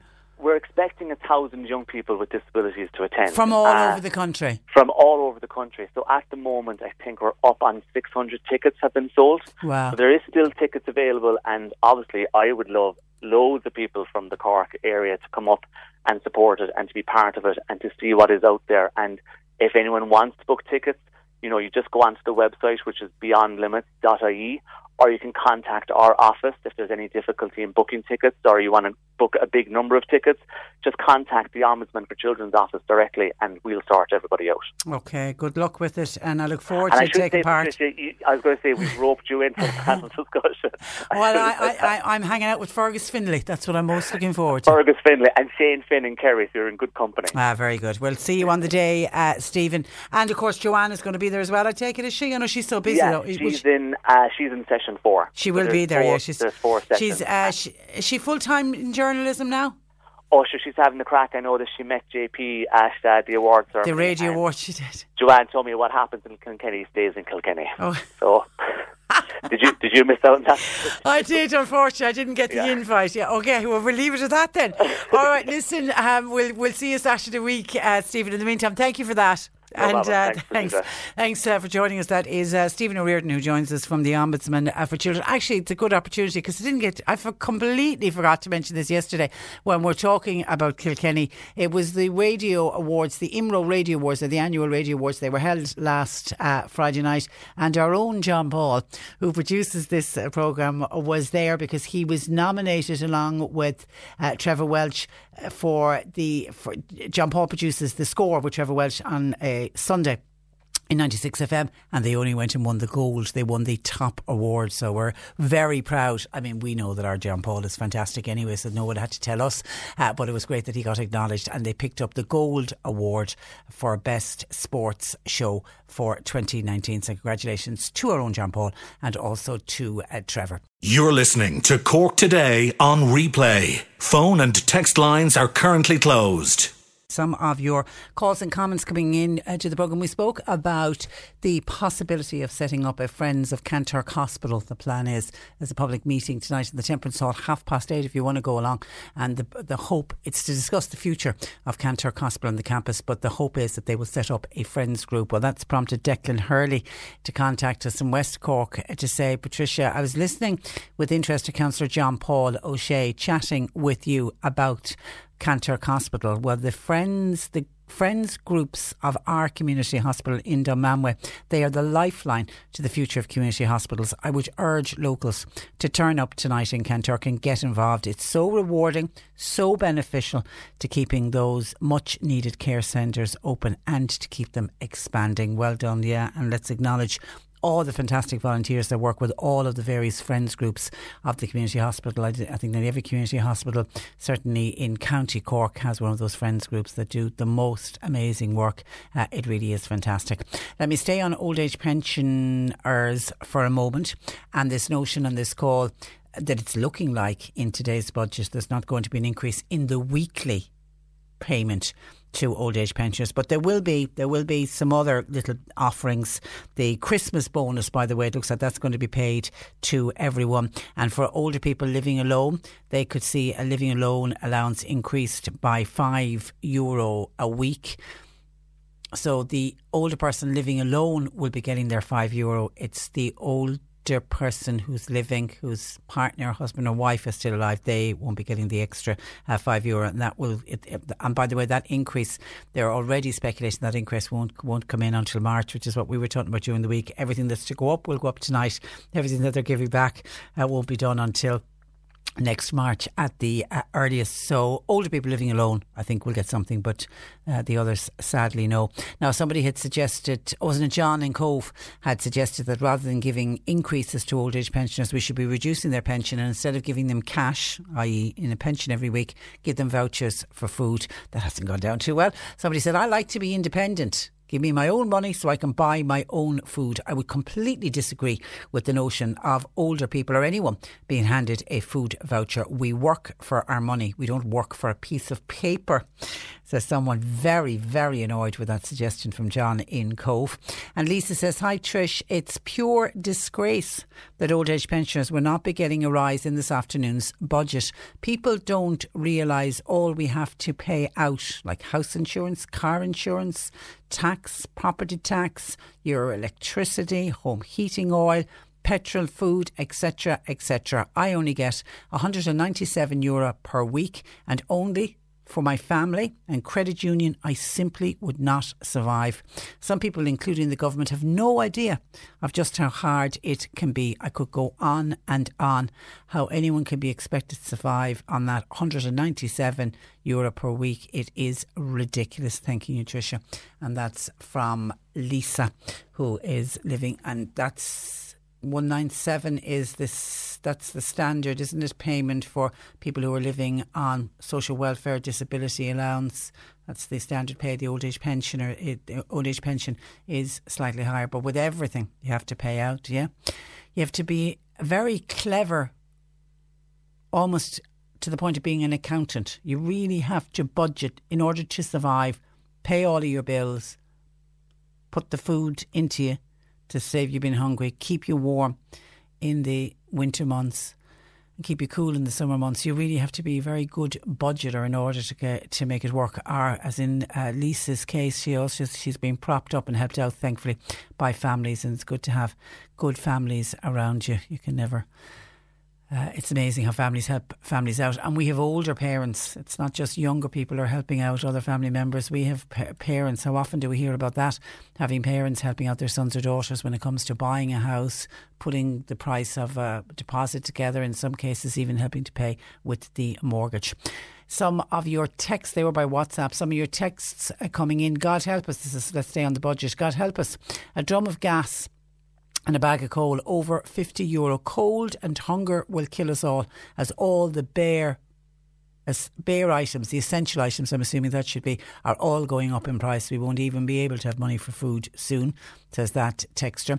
John wants to know, where is this, and he's using another word for Minister Paschal Donohoe, so I'll just replace it as Minister for the sake of calling out the text. Where is he going with the carbon tax? Diesel is way too expensive at the moment. I'm a tillage farmer with plant hire and agri contractor employing men. We use a lot of diesel. We have to. It's the nature of the work.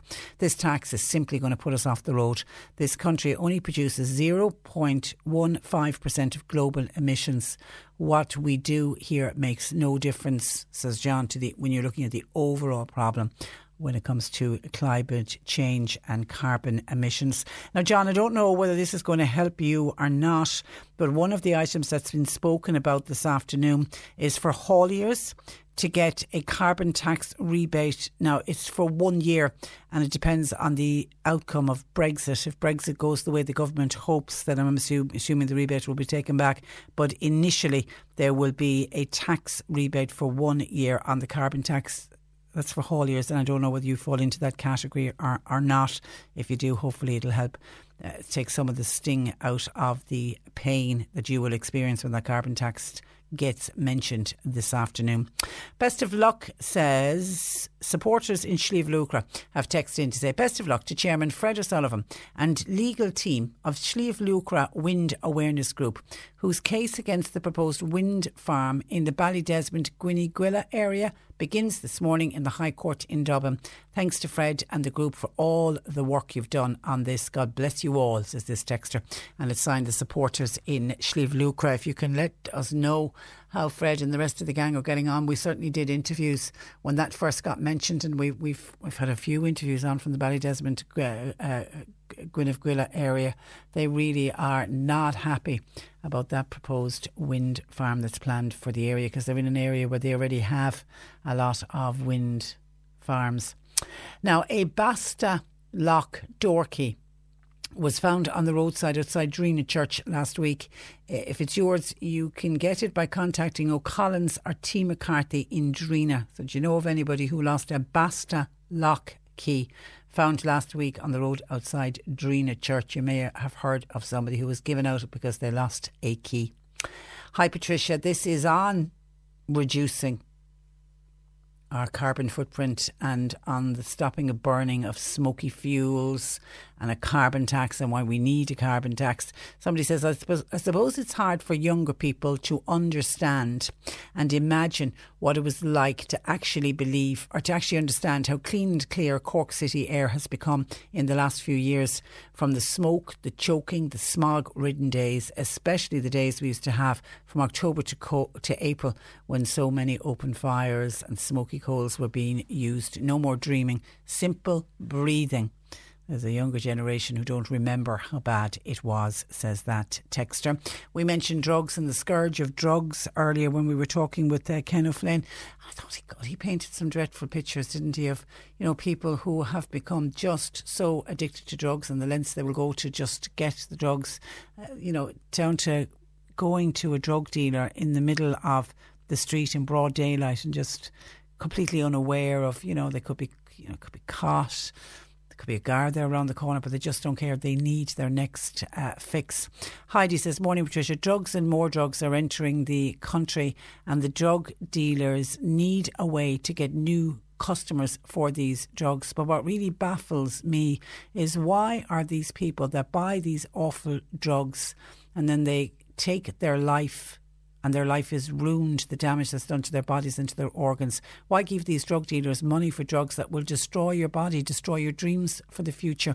These drugs come into the country from countries like South America, where people are getting very rich off your distraction.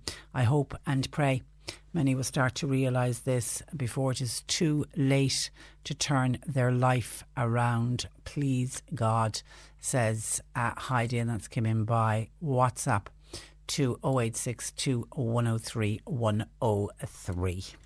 The C103 Cork Diary. With Cork County Council, supporting businesses, supporting communities, serving Cork. Visit corkcoco.ie. The Cork ETB are recruiting volunteers to train as adult literacy tutors. The 6-week training programme will commence this evening between 7 and 9:30 in the Q Centre in Quartertown. More information, call Marion 022 42322. Enrolment and open evening for first year pupils will take place at Boherbue Comprehensive School tonight. That's at 7:15. And as we've already mentioned, an open meeting will take place in the Temperance Hall in Kanturk tonight, 8:30 to 9:30, with a view of setting up a group, Friends of Kanturk Community Hospital Campus. Anybody interested in getting involved in the development of the hospital and the campus over the coming years are very welcome to attend. There's bingo in Shamballymore Community Centre tonight, 8:30, with a jackpot of €1,900.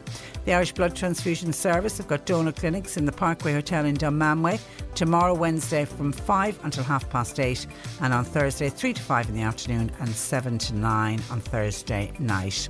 And the National Council for the Blind will hold a coffee morning at their premises on Broad Street in Charleville.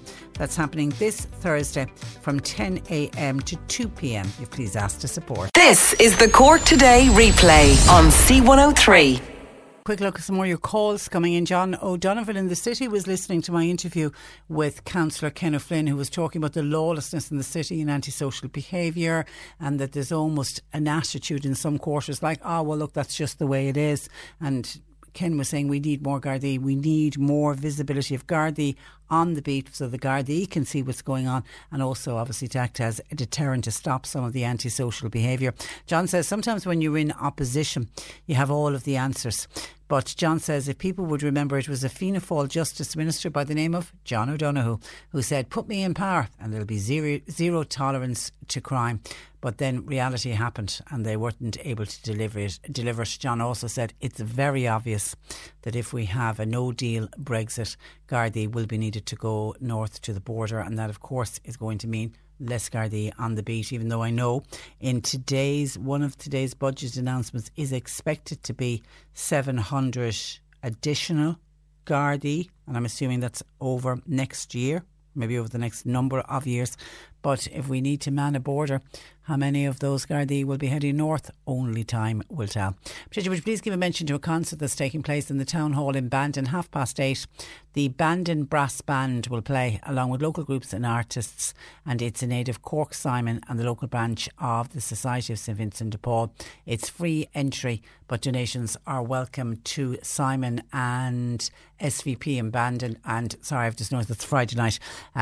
Just wondering when that concert that's on this Friday night. Thank you for that. A lady's purse was lost in the car park of Mallow Primary Health Care. Nothing worse than to lose the old purse. If you found it, can you call 086 3724 638, 086 3724 638. And Jonathan in Ballyvillan is agreeing with the texter who rang in.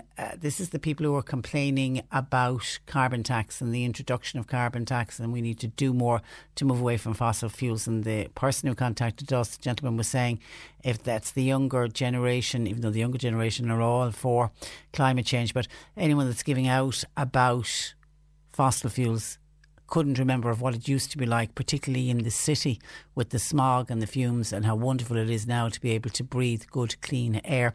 Well, Jonathan was listening to that comment. He's in Ballyvillan. He says that man who made that statement is so right. I remember the days when I was growing up, late 70s into the 80s, the smoke and the smog over the cities some evenings was incredible. All the smoke billowing out of chimneys. But what brought me back recently and reminded me of those times, I was driving behind a car. It happened to be an 80s reg car. It was a warm day and I had the window of my car down.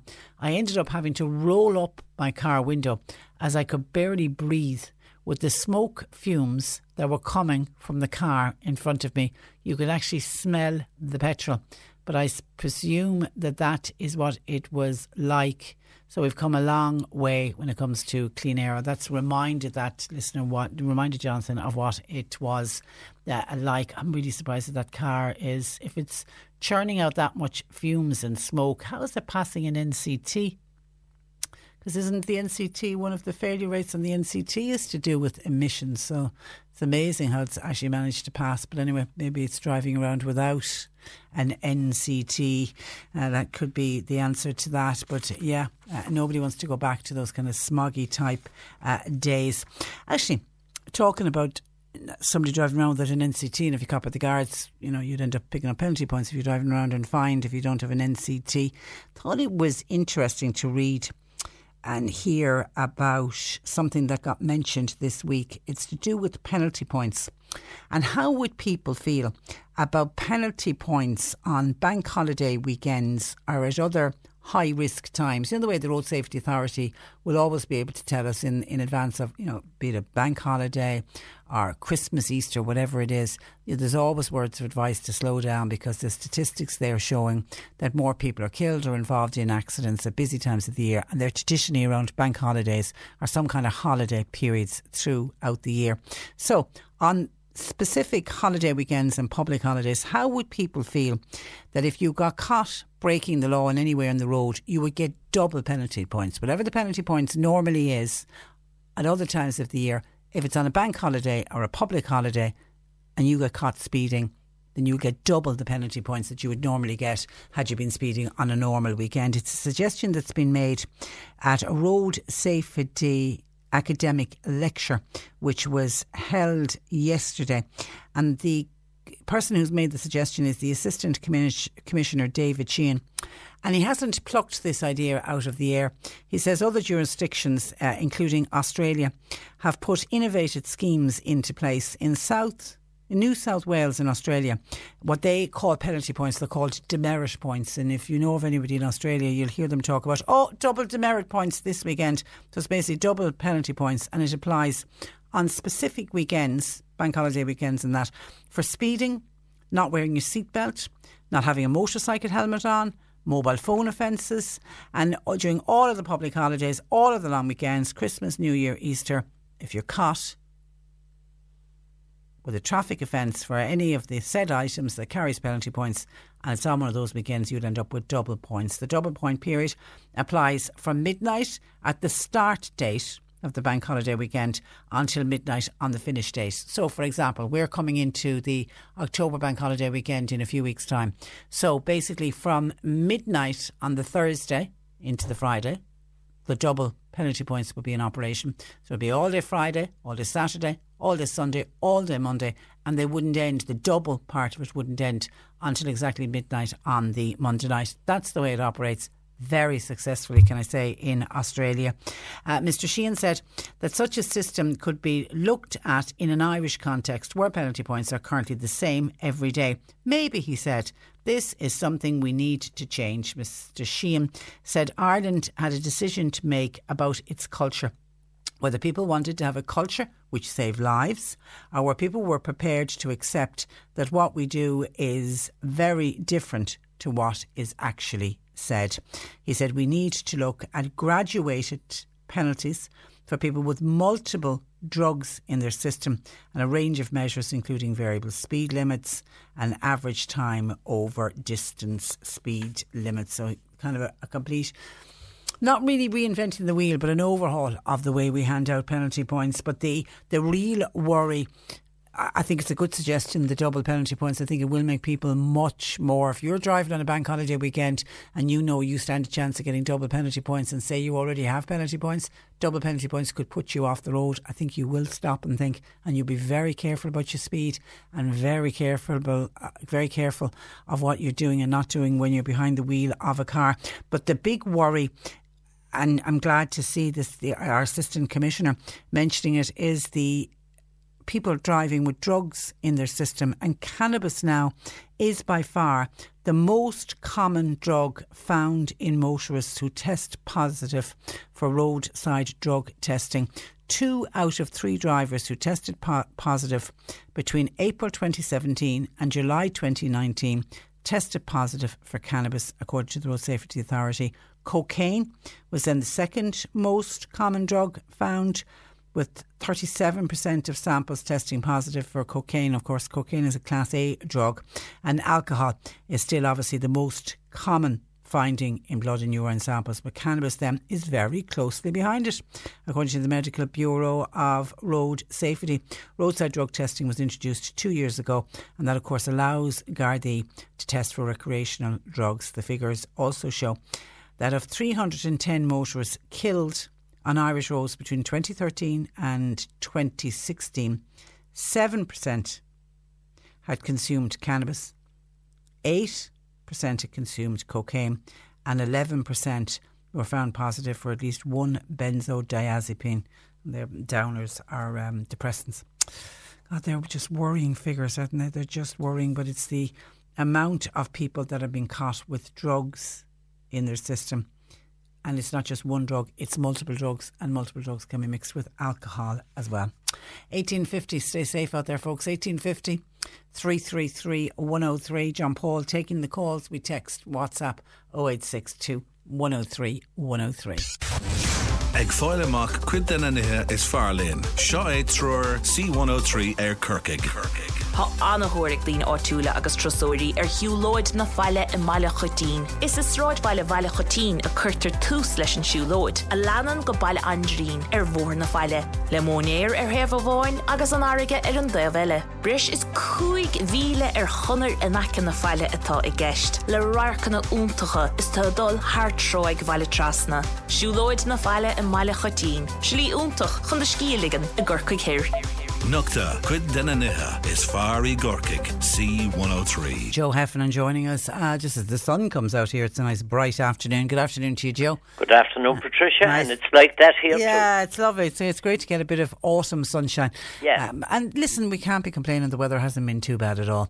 Okay, today now we are looking at lifestyle awareness. Now we've got 14 different topics that we would consider when we're thinking of lifestyle awareness. So we will do our best to get through the first 7. We'll split it up over the next 2 weeks. Okay. So we're going to start at the very first one where we're all aware. Hey, I'm Ryan Reynolds. At Mint Mobile, we like to do the opposite of what Big Wireless does. They charge you a lot. We charge you a little. So naturally, when they announced they'd be raising their prices due to inflation, we decided to deflate our prices due to not hating you. That's right. We're cutting the price of Mint Unlimited from $30 a month to just $15 a month. Give it a try at mintmobile.com/switch. $45 up front for 3 months plus taxes and fees. Promo rate for new customers for limited time. Unlimited more than 40 gigabytes per month. Slows full terms at mintmobile.com.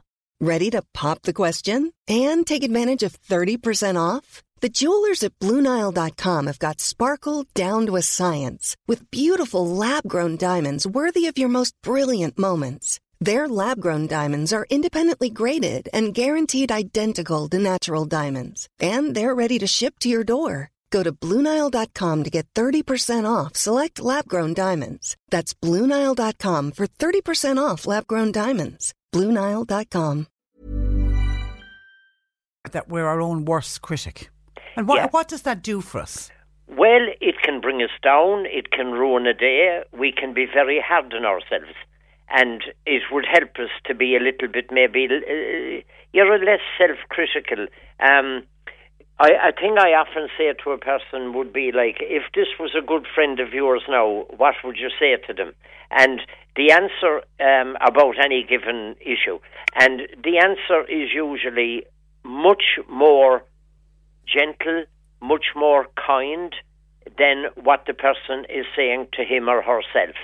So that that we need to recognise that we're only human, that, I mean, let's face it, most of us, we're doing our best, and we're not going to get everything right, and neither are we going to get everything wrong, but to be a little bit kinder to ourselves. Yeah, it's that wonderful saying that, you know, just to be kind, be gentle with yourself. And I think you summed it up really well. We have a tendency, we'd never be that critical of somebody else. We'd never be that critical of another family member. It's certainly never that critical of a very good friend. So it's to try and treat yourself as you would treat others. Absolutely. And, you know, I mean, we're all going to make a bit of a mistake here and there. We're all going to have, you know, a bit of a down day. We're all going to have maybe a day that there were, and we'll talk about it at number 2, that there were should have done this, should have done that, should have done the other thing, didn't do them, But, you know... Tomorrow's another day. Tomorrow is another day, and I had some stuff to do there now last week, and I didn't do it. I just wasn't in the mood, and I was giving out to myself in that. But you know what? I got it done this morning. So it's done. Now, there is a good relief in that. I feel better about the fact that it is done. But I didn't let it ruin the weekend either, do you know? Yeah. And that's something we all have to work on, because, isn't it? Yeah. Yeah, that we need to practice a kind of a more nurturing inner dialogue, that the messages we give ourselves, the talk that we have with ourselves, should be that bit kinder again, a bit more accepting that we have limitations and that we're only human. Yeah, and to be aware of the shoulds, the musts, and the have tos. I have to do this. I should have done that. I must do that. I must do that. Do you know, to be just a little bit careful with them, because...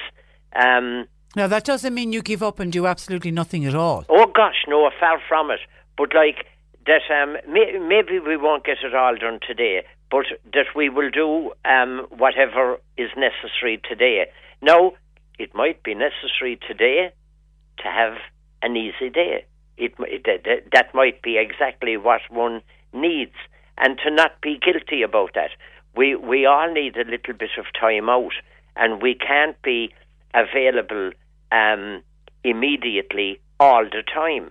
And there are those of us, and I would say, you know, I'd be in the club of finding it very hard to say no, but as the old body gets a bit older, and that, you know, that we can't do as much as we used to do, and maybe to gently acknowledge that, and to say, look, you know, maybe it's time to take things just a tiny little bit easier without a big guilt trip about that. And it goes back to the word at the top of our page today, awareness. It's being aware of that. Being aware. And like, as you could see there, with what we were saying previously, kind of like, we are aware. And we, you know, and we're aware of the importance of being gentle with ourselves. And we're aware when we start with the shoulds and the musts and the have tos, that we're just aware of the fact that we're in the self-critical mode. We're in the drive-on mode. And like you say, in case now that we'd kind of be letting ourselves off the hook with everything, no, there are things that need to be done, but there are some things that are important and urgent, and there are other things that are important, but maybe they're not that urgent. Like the work that I got done now this morning should have been done last week, but it didn't suffer one bit over the fact that it was done a bit later. The only risk was that it wouldn't be done at all, and it was. So that's okay. You know.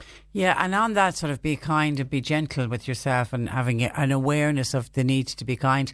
I was looking at somebody I would know who's struggling. That's probably the best word. Not battling. She's had a recent bereavement, and I could see her on social media not coping too well with the bereavement. And bereavement is such a difficult and a tricky time. But what instantly sprang to mind for me to get the message to her, you know, be kind to yourself. You just need to be gentle with yourself. More than ever, I think, when you're going through a bereavement. Yeah, and to realise that there are there isn't a set rule of grief.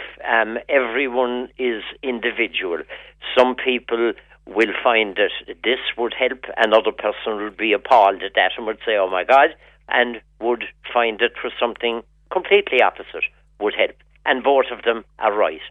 No right or wrong way to do grief, that's for sure. Absolutely not. But if that persists, it would be a very, very good idea to go and talk to either a bereavement group or a bereavement counsellor, because it's not good if one is finding it hard to cope to do it all on one's own. Okay. Yeah. Now, number 3 on our list today is we are aware of the importance of being in touch with and expressing our feelings. Yeah. That we that we realise how we feel, and that we're not acting out, as it were, on feelings that we haven't looked at. I was talking to a friend that I trust recently. I shared this with John Paul back there a couple of weeks ago. He listened away to what I had to say, and then he just said, so you were feeling hurt. And, that was all I needed to acknowledge. Yes, I was feeling hurt. And there was no big sheets of advice going with it, how to deal with it or anything like that. It was just an acknowledgement of how I was feeling at the time. So, being in touch with that, and sometimes if we can't name it ourselves, having it named for us is good. And to allow ourselves, to experience the feelings that we're having and to acknowledge them. If I'm feeling hurt, that I don't start off with, I shouldn't be hurt. If I am, I am. And not to either judge it or deny it, but to kind of to accept that that's where I'm at the given moment. It's like I think it's sort of existentialist philosophy about it's also a mindfulness belief or suggestion, is that if it's raining, we'll say, that one can say it's raining. Yeah. And that there's no big therefore onto it. Therefore, that's awful. Therefore, oh my God, it shouldn't be raining. Yeah. To just say it's raining. Yeah. And it's a fact. And that if we're feeling angry or hurt or happy or this or that or the other thing, to just acknowledge it, and that it doesn't say anything judgmental about us, that it just is a fact. Like with me that time now, I was feeling hurt. And and I was able to acknowledge that without it making me a bad person or a good person or any other kind of a person. It just meant I was a hurt person at that time. And you learned to move on from it, but just to acknowledge and accept that the hurt did happen. Yeah, or even if I didn't move on fairly soon or even yet, that I would accept it. I accept it in the knowledge that that's what's wrong. That if I'm not feeling all up and at it and feeling, conquer the world kind of thing, no. I'm feeling hurt these days, and that's okay. It's okay to feel hurt. Once I know it, and once I don't do anything wrong with it. I mean, the fact that I'm feeling hurt doesn't mean that I can go out and attack someone or something like that. So, as they call it, acting out. But just to acknowledge and to be aware. I think this awareness is a great word. That we are aware of A or B or C or D in our life. To just be aware. There's an old saying in Gestalt therapy that awareness is curative. Well, of course it is, because if we've something that's troubling us, well, I mean, if we're just going on pure feeling and we don't know what's going on, well, then there isn't much we can do about it. So awareness is a big one. Okay, we have a tendency to take life at a fast pace. Now, a lot of people will identify with this. Yeah. Today's world, I suppose. We're all rushing. We're all no time to stop. Yeah. And it would be great, wouldn't it, to be just able to take it easy, slow down, make a cup of tea, or call it somewhere to have a cup of coffee, or something in that line, without being flying all the time as it were, chasing our tail, trying to catch up, it kind of ties in with the other three above, doesn't it? Like being gentle, getting viewing the shoulds and the musts and the haves with a bit of a jaundiced eye, and being in touch with how we feel. And I wouldn't be blessed in any way now with patience. I'd be a kind of a 3 out of 10 for patience, but sure, even being aware of that isn't too bad. Yeah, and have you always been like that, or is that something with age? Your patience level is deteriorating. Or it's Mary, your wife. I should be asking this. I'd say I've become less patient as time goes on. Okay. More cranky, more irritable. Yeah, a bit of a pain in the butt at times. But you have awareness of it. I have an awareness of it, and you know, and sometimes I actually do something about it. Good on you. I mean, say with the driving now, and the red lights, and the tractor in front of you doing 30 kilometres an hour, and all of that. I'm what do they call it? I'm a work in progress to do with that kind of stuff. And deep breathing and relax. Yeah, and I'd be very aware of something that needs to be done. There would be, you know, I mean, I'd be talking there about the shoulds and the haves and the musts. Sure, I'd be as guilty as anyone listening for all three. Do you know, that email that I need to send. But what I find is that when it bugs me enough, eventually anyway, the email gets sent. And as they say, what is it? We never died of winter yet. Yeah, and you're better off getting it done at the start, because it just, as you said, just plays in your mind and you're thinking about it. You often talk about things that we need to do in the day, and you often say to get rid of the one that you'd least look forward to. First thing in the morning, and don't have it hanging over you. We're aware that we sometimes can feel out of control of our lives.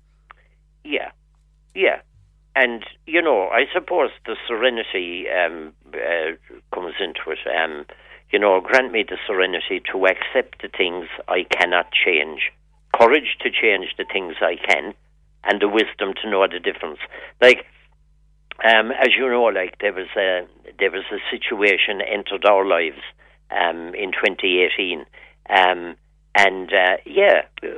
not alone did we feel out of control with it, but we were out of control with it.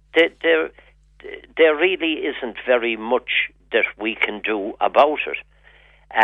Does that mean we ignore it?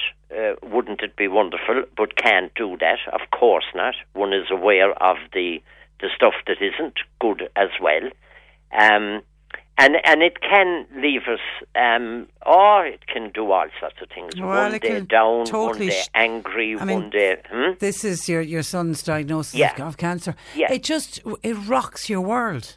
It does. Yeah. And the cloud is always there. It doesn't matter whether you're on a happy day.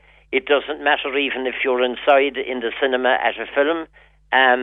You know, some word or some little trigger will happen. No, maybe not all the time, I'm not sure.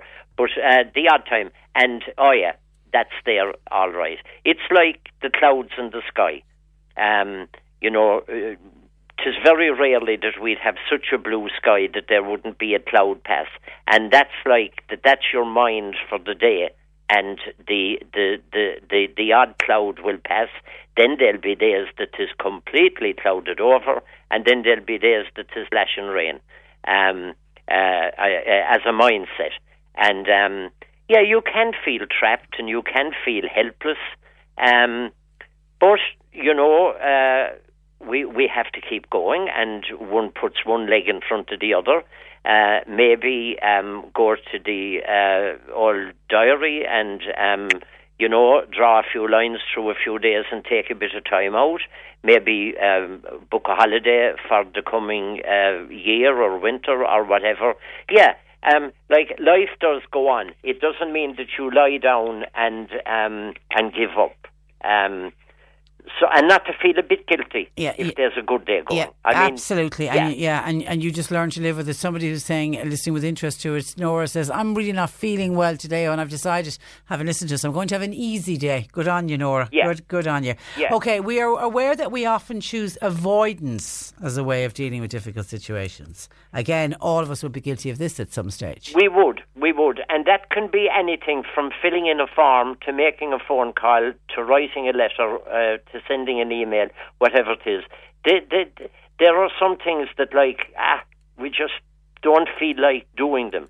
And so we avoid them. Now, in the more very serious areas with the word avoidance, would be like trauma, where the three issues that happen are avoidance, intrusion and hypervigilance. Again, the very simplistic example of the avoidance would be I had a road traffic accident between Mallow and Cork, so now I'm going out of my way and going the old Cork Road and all of that, because every time I pass that particular place, it triggers the old trauma, or maybe bad feelings.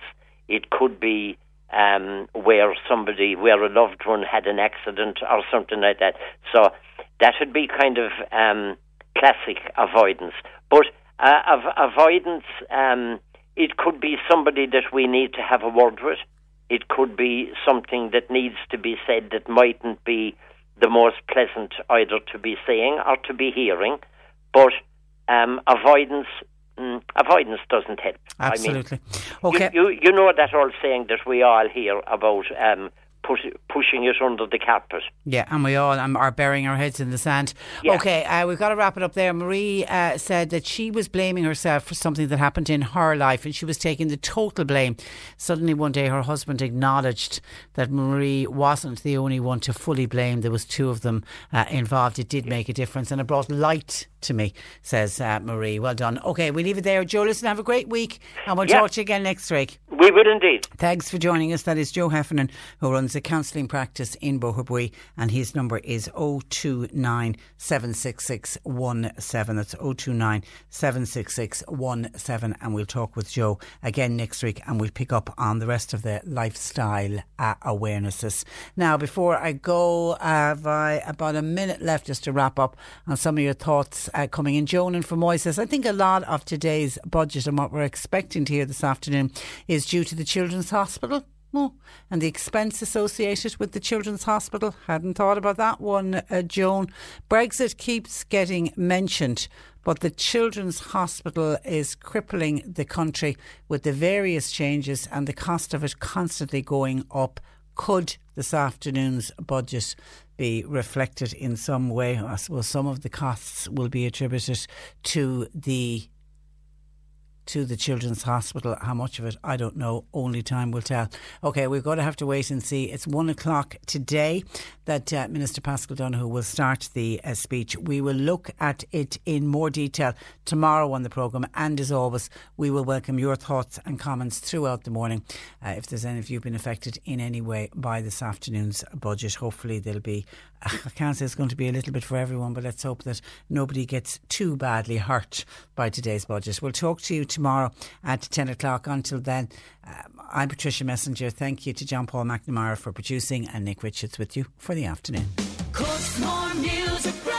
Every single morning I talk to people from all over Cork. Catherine from Ballineen, Mayfield, in Skibbereen, Carmel from Rathcarbery, from Whitechurch. And no matter where you're from in the Rebel County, this is the morning soundtrack for you. Back tomorrow from 6 o'clock, €1,740 could be yours. And everything you need first thing in the morning in Cork is here. See you tomorrow. C103. Hey Ohio, have you heard the buzz? Slinger's Signature Cocktails are the new go-to to go. Slinger's are convenient canned cocktail-inspired flavored beverages that bring you delicious flavors like Bahama Mama, Peach Screwdriver, and Pineapple Punch with 8% ABV. They pack a punch at a price you can't beat.